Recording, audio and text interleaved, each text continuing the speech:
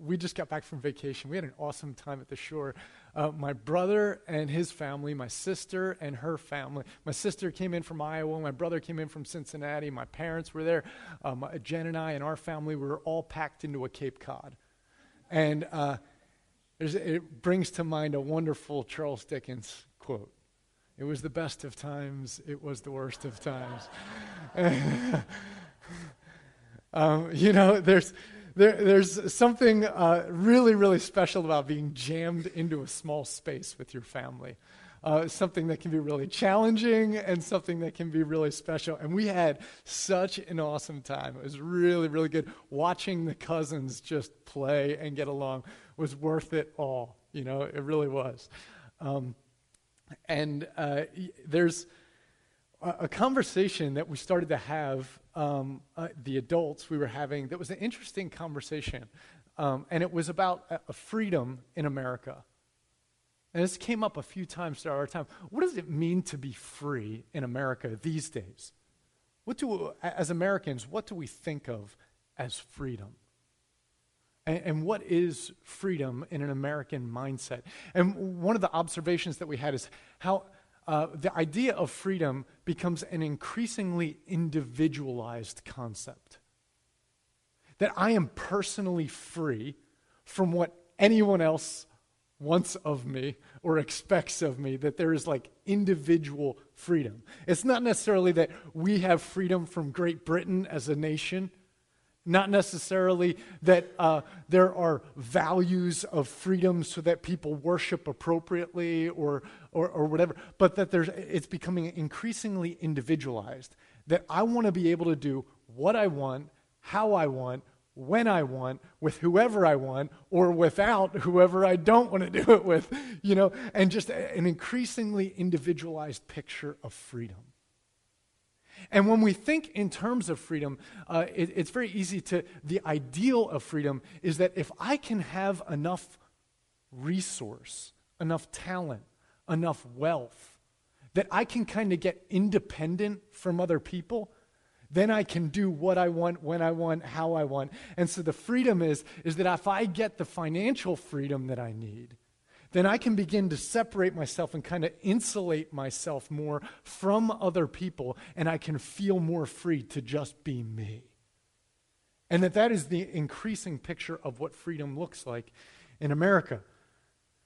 That has really become, I believe, when we think in terms of what the pursuit of happiness means, that the pursuit of happiness has really become understood, at least in recent years, to be a self-subsistent, independent lifestyle that has really a growing sense of entitlement around it, where many of us think that we are each entitled to be self-sufficient and independent and kind of outside of the bounds of being controlled or connected to other community that I am responsible to.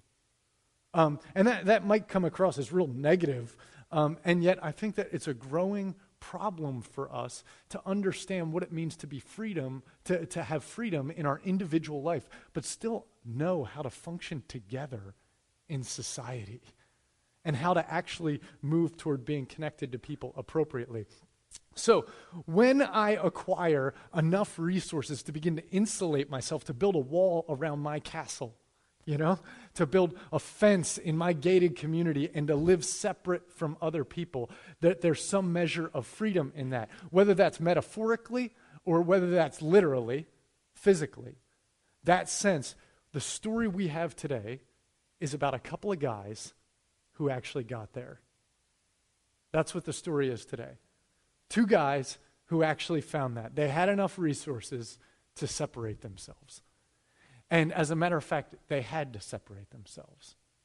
And that's what's interesting, is that they had to separate themselves. This here is a story of transition.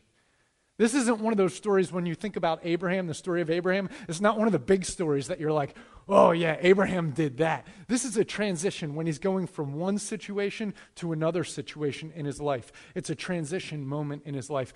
And this moment of transition sets the stage for so many other things. Normally, this is one of those places where if you're reading the story of Abraham, you kind of blow through that and you'll be like, okay, there's some narrative necessities so we know what's going on in the story, but it's kind of like you just blow through it and move to the next big story. And yet there are some really important things to catch here, because everything that led to this transition and everything that comes out of this transition is affected by some very, very simple decisions that take place in this story. And we're going to look at them, okay? So I'm going to ask you to open up your scripture, and as Josh read to us from Genesis 13 today, we're just going to go verse by verse down through it today, okay? We're going to exegete the scripture today. This is going to be a little more of a teaching probably than preaching. Well, you know me. Who knows what will happen? So, Abraham went up from Egypt, and he and his wife and all that he had, and Lot with him, into the Negeb. Now, so he went up from Egypt. You remember what happened 2 weeks ago? Josh spoke to you about what happened down in Egypt, right? And what happened down in Egypt was horrific, bad situation.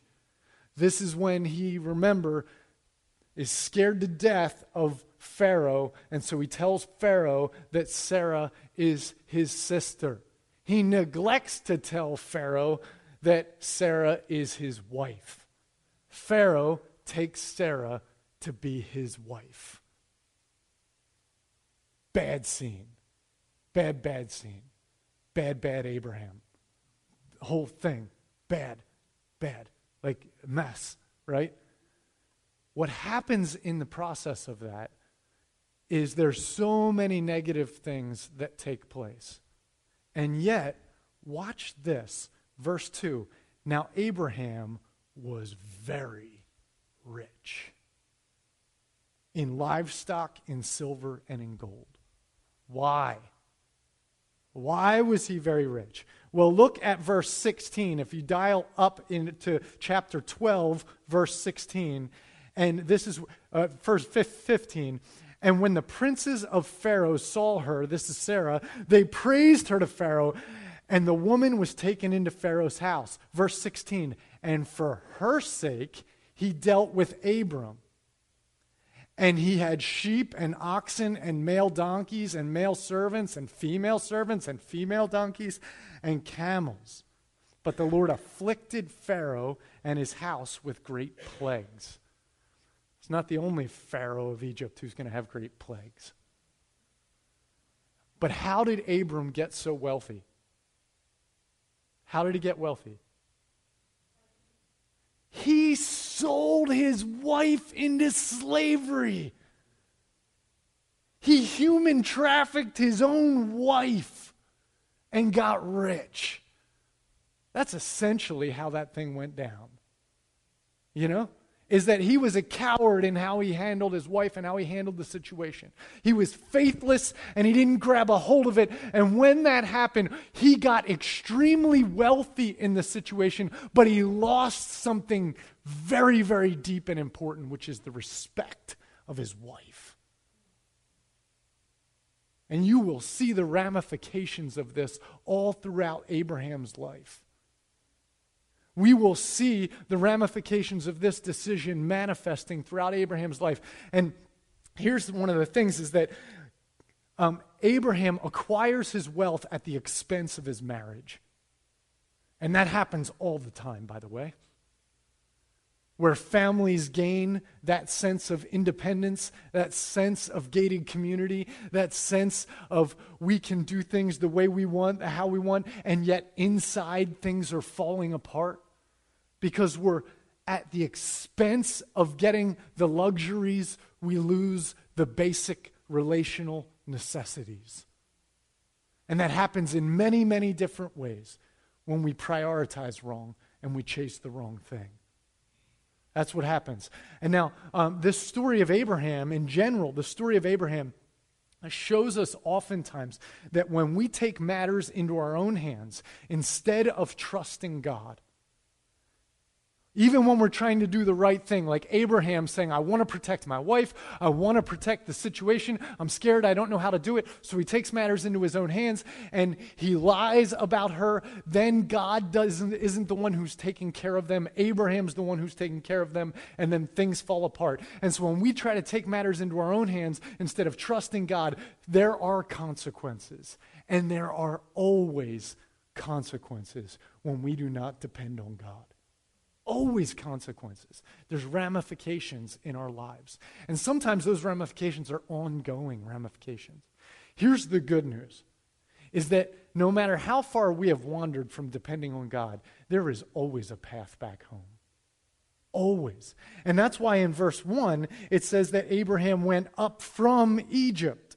And that's why in verse 3, and I want you to catch this, in verse 3, it says, and he journeyed on from the Negeb as far as Bethel to the place where his tent had been at the beginning, when between Bethel and Ai, to the place where he had made an altar at first. And there Abram called upon the name of the Lord. I have no idea if Abram was ever supposed to go to Egypt.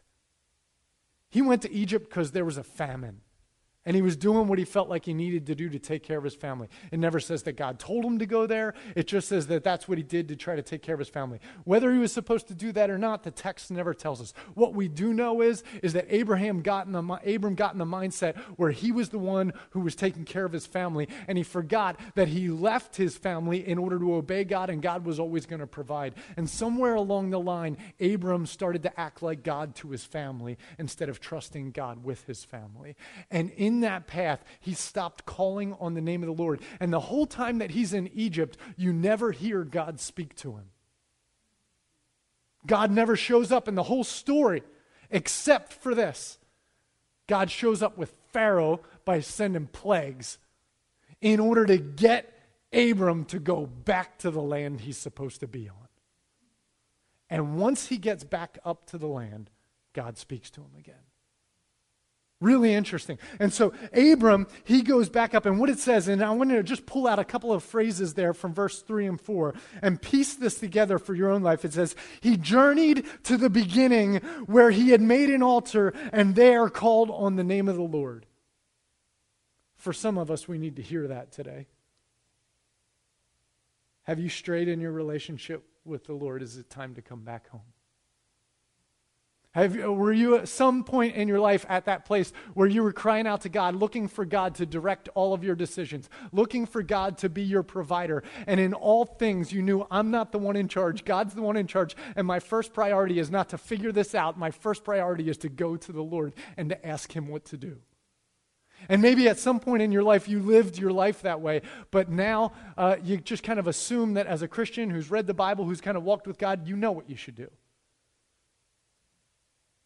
And you just kind of do what you think is right without seeking God. Maybe prayer was a regular part of the routine when you first came to Christ, and you couldn't wait to kind of communicate with God, and calling on the name of the Lord and building the altar, and all of that was a part of it. But prayer has kind of become like, a routine thing, but not necessarily kind of that central driving thing, It's okay. It's okay, because there's a path from Egypt to the Negeb, back up to Bethel, to the beginning, where there was an altar, where you call on the name of the Lord again. Anybody can do that, at any time, today, right now, right here. You can begin to call on the name of the Lord again. And that's the beautiful thing. That's the beautiful thing. Egypt became a metaphor for Abraham's family.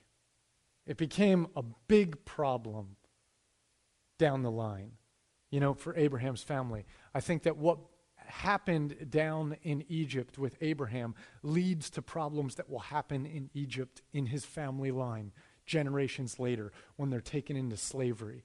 His wife was taken into a situation that was like slavery. And ultimately his children, his children's children's children will be taken into slavery down in Egypt. And you can see how the sins of the fathers pass on to the next generation. And so his kids end up in slavery. And then God rescues them through the plagues against Pharaoh in the same way. And you see the repeated themes and how this stuff works with God.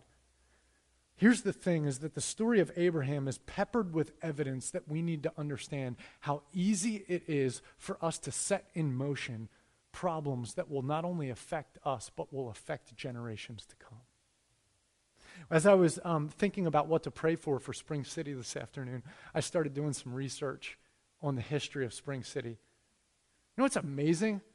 How many times the names Latchall or Yost or Willauer start showing up when you start reading the history of Spring City. You know, those are names that our congregation is built around. If you don't know that, our congregation's built around those names, you know, of people. And you know, hearing those names as I read the history books makes you realize, like, we come from somewhere, you know, and the land that we live on and how it's shaped is shaped from people behind us. And how we develop as people is in many ways shaped by the decisions of those behind us. And Abraham shows that in many ways that can be both negative and positive. Because in the story of Abraham, we get to see both, you know? And in the story of Abraham, in this situation, in the situation that we heard about from Josh 2 weeks ago, we see a lot of negative ramifications for the nation of Israel because of what happened from Abraham in Egypt. And I want to stop and take inventory for a minute and just say, what things are we tempted to take on our own and go after on our own that would have negative effects for the generations coming after us? I'm just going to ask you for a second to close your eyes, please, and to just listen to some of the things that have generational consequences. How do we use our resources? Are we materialistic, and how does that leave a message for those coming after us? How do we deal with sexuality? Do we stay within God's boundaries? Do we struggle with lust or pornography? With living outside of God's bounds for sexuality? How about dishonesty, compromised integrity, theft? How about how we use our tongues, our mouths, and how we talk about others? How gossip and slander, dissension, how do they affect our home? Laziness or a lack of self-discipline. Fear, cowardice, not stepping out and taking action. Physical addictions, substance abuse, emotional addictions, workaholism, performance-based identity, trying to become something by doing all sorts of things and running around and not being present. Codependent relationships where we submit inappropriately.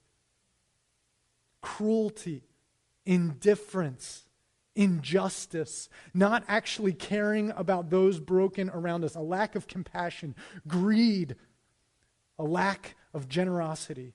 In any of these ways, when we live from these places, they can have effect on our children and our children's children and can change the whole story. So I just want to remind us that even when we've been to Egypt, and even when we've lived inappropriately, and even when we've kind of lived life at our own luxury or our own way, in our own selfish way, that while that can have negative effects on our family line, there is also a path from Egypt back up to Bethel. And right now, God would call us with whatever place in our life we struggle with any of those things. He would call us back to the beginning, back to the altar, back to the place where we worshiped and called on the name of the Lord and said, you define my life. I don't want to be the definer of my life. And he sits there with open arms welcoming us. And I would just ask you right now to give that thing to the Lord. We all struggle. Abraham struggled. We all struggle. Just give it to the Lord and ask for his redemption. Father, we know we're not judged in an eternal sense of our moment and walking into eternity with you in heaven based on our works. But we also know that there are major consequences for whether we walk in step with your Spirit or not. And we just ask God in these places that you would wash and cleanse us. Those things that we've inherited from generations before us, those things that we would perpetrate that would have effects on those in front of us, God. We just want to release those to you. Please bring redemption in the name of Jesus.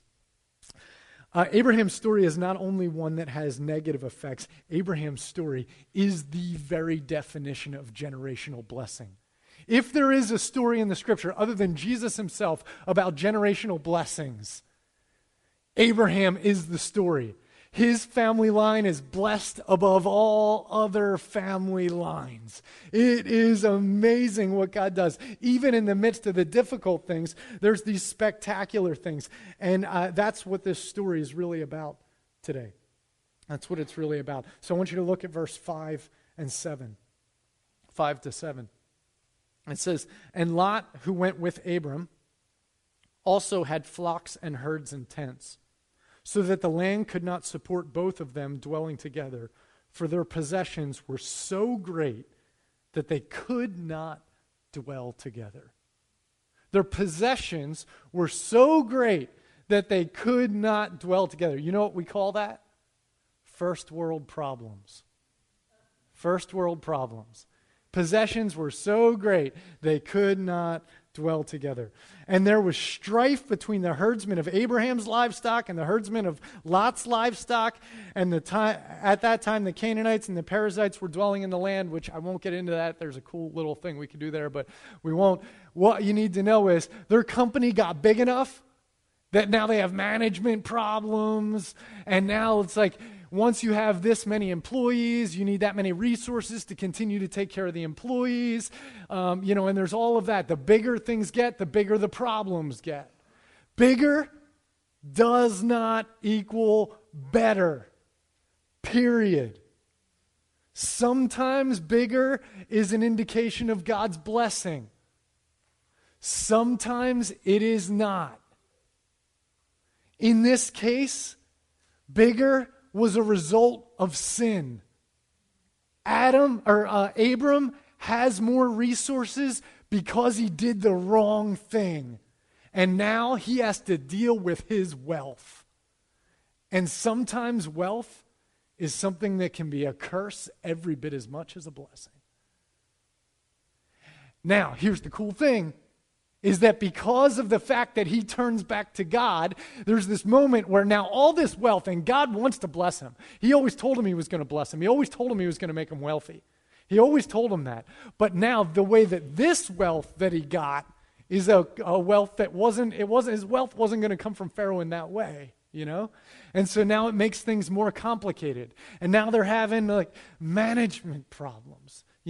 And Lot's people and Abram's people are having all this tension. Now then when they're around the dinner table, what used to be just about them is about all these other complicated things and the family business and yada, yada. And so Abram handles this situation much, much better than he handled the situation with his wife.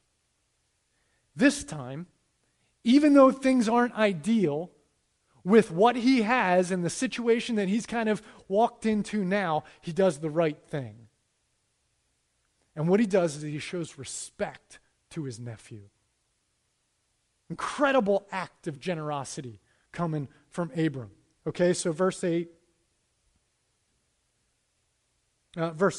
there was strife between verse 8, I'm sorry. Then Abram said to Lot, "Let there be no strife between you and me, and between your herdsmen and my herdsmen, for we are kinsmen. Is not the whole land before you? Separate yourself from me. If you take the left hand, then I will go to the right, or if you take the right hand, I will go to the left." So here, Lot owes his very life to Abram. Lot, as you recall, his dad died. Abram took him in. That's Abram's brother died. He took in his son, Lot. Lot owes his whole life to Abram. That means that all that Lot has belongs to Abram, technically, in their society. It was all Abram's. Abram decides to to front load this guy's inheritance, which he doesn't even owe him that inheritance. And he's going to give him massive inheritance and say, you can have this and look this way and look that way and take whichever way you want. It's all yours. I don't want there to be strife between us. I'll tell you what, if we're having a hard time with 14 people in a Cape Cod, here, I'll build another one for you and just go over there and hang out so we don't have to fight. You know? First world problems. And yet he handles it well. And he shows a massive respect and enormous generosity. And instead of Abram claiming his rights and saying, get your people in line and get it, he knows that Lot has his own man now and he's got to be treated with respect in order for this thing to go well. And so he shows him enormous generosity and he gives him space and he says, take what you want. Now, did Lot have to leave? It's hard. I mean, the land, I don't know, there wasn't enough land. It's like with the rich young ruler. Remember when Jesus says, sell everything you have and give it to the poor? I love what Tim Keller says about that. He says, the guy was like completely incapable. He was totally addicted to his stuff. Like, you could tell he wasn't going to be able to sell it. He couldn't figure it out. He's like, his biggest mistake was not that he didn't sell his stuff. His biggest mistake was that he hung his head and turned around and walked away from Jesus. Why didn't he just stay and confess the fact that he couldn't do it? I mean, there's the possibility here with Lot that Lot could have said, I am not leaving you. All that I have is yours. There's someone in the scripture who did that. Do you remember who that was? Ruth with Naomi. And Naomi was like, go, come on, you don't owe me anything. And Ruth is like, everything I have is yours. There is nothing else. There is no way I'm leaving or whatever. Lot could have argued for that. And if he had, my guess is his family line would have been integrated with Abraham's family line, and he would have received the family blessing. As it was, he didn't. And what instead he did was he took that opportunity, and he looked around, and he said, man, that land over there is sweet. And so he goes after it, okay? And so we see what happens with Lot. But the important thing is to see what Abram did, which is that he gave enormous space and he let go of his rights, okay? And he blessed in order to deal with this conflict. That becomes a generational blessing. Here's two ways in which that becomes a generational blessing. Anybody remember in the next generation, his son Isaac has this confrontation. He goes and digs all these wells, and then Abimelech, this guy who Abraham's had problems with, comes and says, what are you doing with all these wells? My people are telling me that you're taking our wells. And Isaac's like, I dug all those wells. I personally dug those wells. And Abimelech says, that's not what my guys say. And you know what Isaac does? Have them. I don't want a problem with you. You can have them. Where did Isaac learn that? From his dad. From his dad. Except Isaac wasn't born when this happened. See, the decisions that we make affect the next generation, even when the next generation isn't observing it. Because it's not just learning through watching, it's learning by spiritual impartation. The way we live our lives affects the next generation. And so when we walk in faith with God and do what He's asking us to do and take Him at His word and trust Him, it has effects on the next generation. That's an awesome thing. It's an awesome thing, and that happens to Isaac. And the touchy part of this here is that he's trying to give distance to Lot without separating himself. He's not making this move because he's like, I'm annoyed with Lot and I just want to get rid of him. That's paying someone off to get out of your space. That's the kind of that American dream of like, I want space, so I want to pay you off to get away from it. There's another part of it that's different that says, I will give you space and respect you so that we can get along. You know, I'll give you the necessary space, and that's the touchy thing. It's I'm willing to let go of my rights. And this is, I think, one of the reasons why Jesus says that he doesn't think that Christians are to take each other to court. Because we don't get into a contractual relationship with each other where like, all right, if you do this and I do this, then we're good. This is all the Lord's, and we got to find a way to get along. We got to find a way to be together in this. And that's the way when we resign our rights. And underneath of that is the humility and generosity of saying, I will not see myself as better than you. I will not see myself as more entitled. Even if the law says I'm more entitled, in the eyes of God, I'm not. And that's an extremely important thing. And if we want to know if that's actually legit, all we have to do is turn to the second chapter of Philippians and realize that Jesus gave up his entire identity as a son of God in many ways and said he'd empty himself of everything and took on the form of a servant and became like man and did not consider equality with God something to be grasped. Took on the form of a servant and cared for us. And Jesus loves to call himself the Son of Man instead of the Son of God. Here's the other place in Abram's family line where we see this. There's this awesome moment in Hebrews 11 where it's talking about one of Abram's great-great-grandsons named Moses. And it says that Moses, when he had matured, decided that he did not want to be known as Pharaoh's daughter's son, but instead wanted to be identified with his people. When we take all of our rights, when we take anything that is ours and we're willing to let go of it in order to be close to people, and we say, our role here is not to separate myself to live in luxury. My role is to take all that God has given me and to leverage that for the sake of love in order to better those around me. That is the commodity of the kingdom of God, to use my resources for the betterment of others. That's the call. Lot shows us something else. All right? Hang with me. We're getting toward the final point here. Verse 10 and 11. Lot lifted his eyes and saw the Jordan Valley was well watered everywhere. You remember someone else who lifted their eyes and saw that something was good? Eve lifted her eyes and saw that the fruit was good. Also, there's the sons of God who see the daughters of men. It's a whole other passage. Looked and saw that they were beautiful. When our eyes grab a hold of something and see it and say, man, that looks good, there's danger lurking, right? There's danger. And it doesn't have to be anything real bad. It can be like, that's good land. That'd be a great place to raise my family. Did you see that house? That'd be great. Very simple things. And yet he doesn't seek the Lord. He doesn't seek the betterment of Abraham. It says, the valley was well watered everywhere, like the garden of the Lord. Man, this is like the Garden of Eden. This is like paradise. Like the land of Egypt. Oh, man, remember when we were back in Egypt and those guys were loaded? That area looks like that. He was looking around like that covetous thing where it's like, this is what makes people independently wealthy or makes them feel good or whatever. Verse 11. So Lot chose for himself, and you could just stop right there. He chose for himself.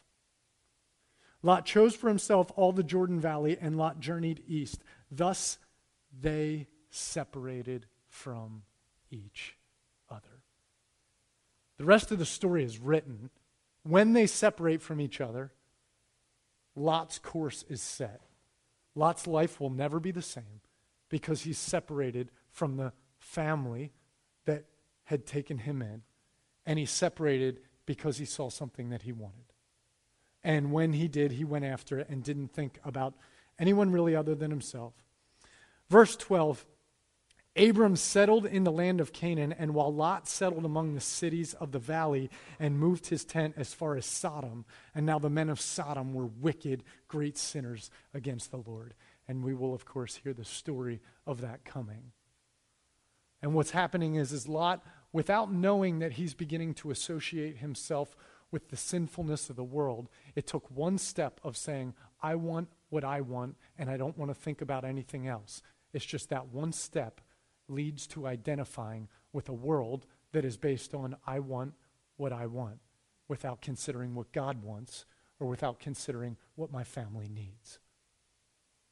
And so that's where Lot goes. Abram, very, very different in this situation. Abram gives Lot what essentially he probably needs in the moment. Lot probably was pretty difficult to deal with at this moment, and the only way to handle him was to respect him and to give him choice. And so he did give him choice.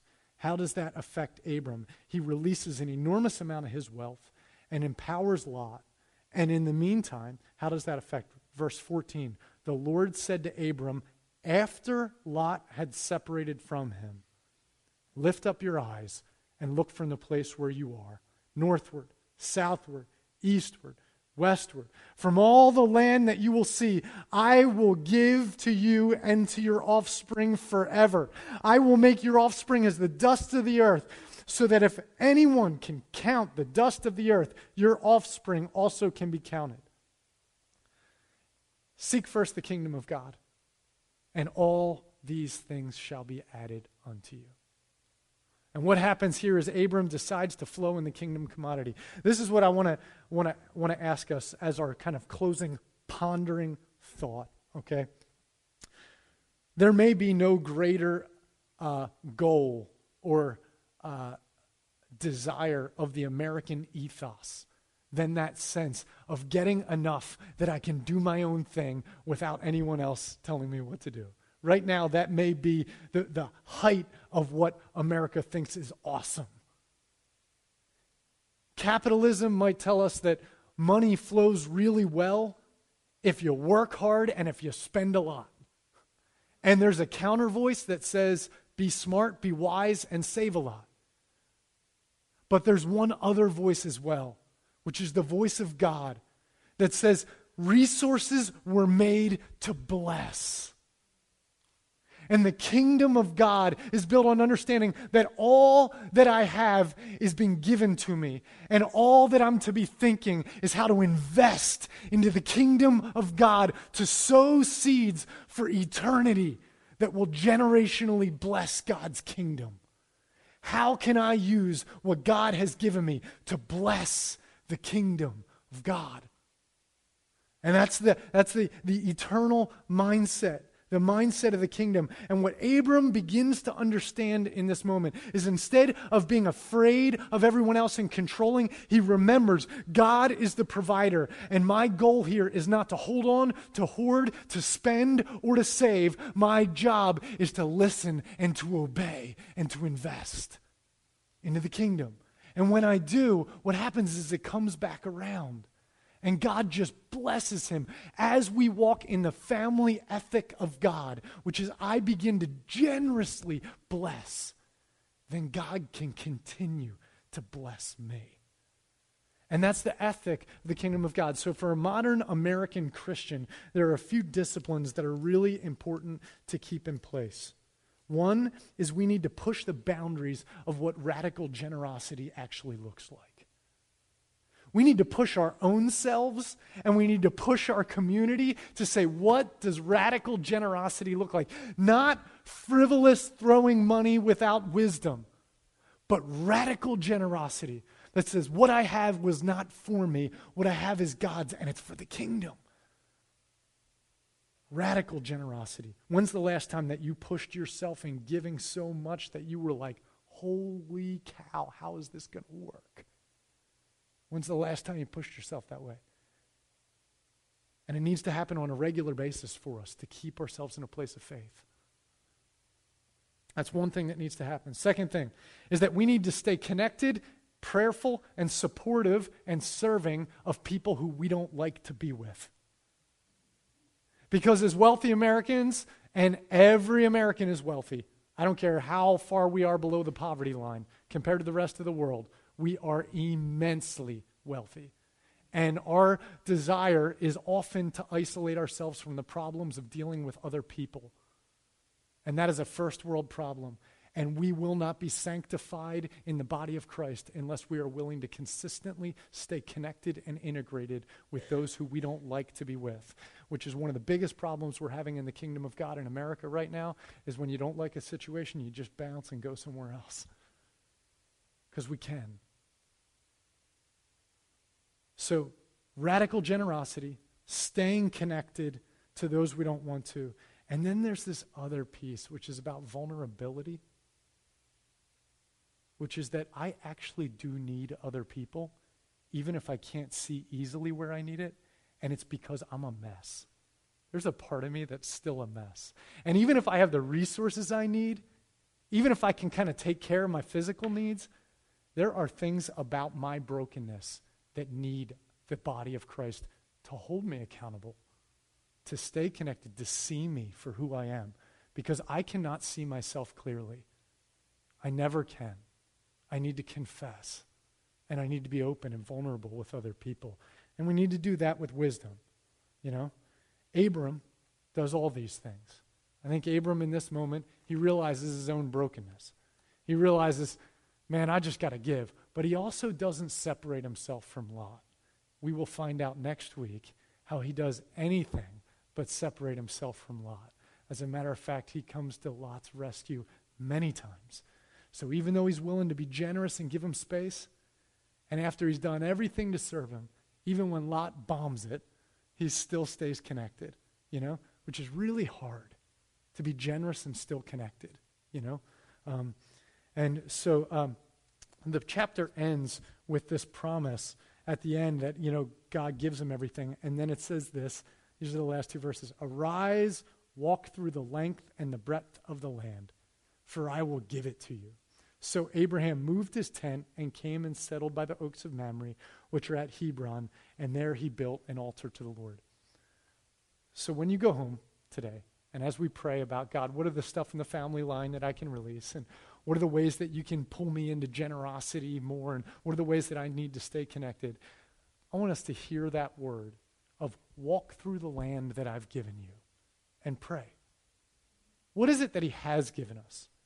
What's the family he has given us? What's the property he has given us? What's the bank account he has given us?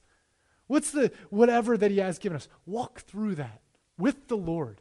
Walk around in that thing. Look around and say, God, thank you. This is awesome. What do you want me to do with this? Instead of looking for that, what do you want me to do with this? You know, and live in it and embrace it, you know, and thank God for it. Let's pray. God, we thank you for the generosity that of the God of heaven, who was willing not just to give us, you know, the cattle on 1,000 hill, which is nothing to you because you make them anyway. Could just set up a factory with a blink of an eye that just pumps out cows. You know, it's nothing for you. But you gave us what really mattered. You gave us your heart, and you gave us your son, and you gave us your life. You gave us your pride, humbling yourself. You washed our feet. You loved us. You served us. You spoke truth when no one wanted to hear it, but it needed to be said. You stayed with us when no one else would. You were willing to get dirty, be born in a stable. You were willing to be mocked. Whatever it takes. Thank you for your love, for your generosity, for giving us all that matters. And we ask now, God, that we would stand with you, that you would well up in us the belief that this ethic in this family that we were born into is the ethic that's much higher than any cultural ethic we know. And that, God, we would stand in it, and with great joy, God, we would stand in the place of humble generosity, and we would say, it's all from God, and it's worth giving it, and giving it, and giving it, and trying to outgive, and have the joy of saying it's more blessed to give than to receive. And we can't wait to look back from the eternity and step back and say, look at what God did. Look at what God did when we gave well beyond what we thought we could. God, we thank you. Thank you, God, for your protection for us. Keep us humble. Keep us generous by the grace of your Son, Jesus, and your Spirit working within us. In whose name we pray. Amen.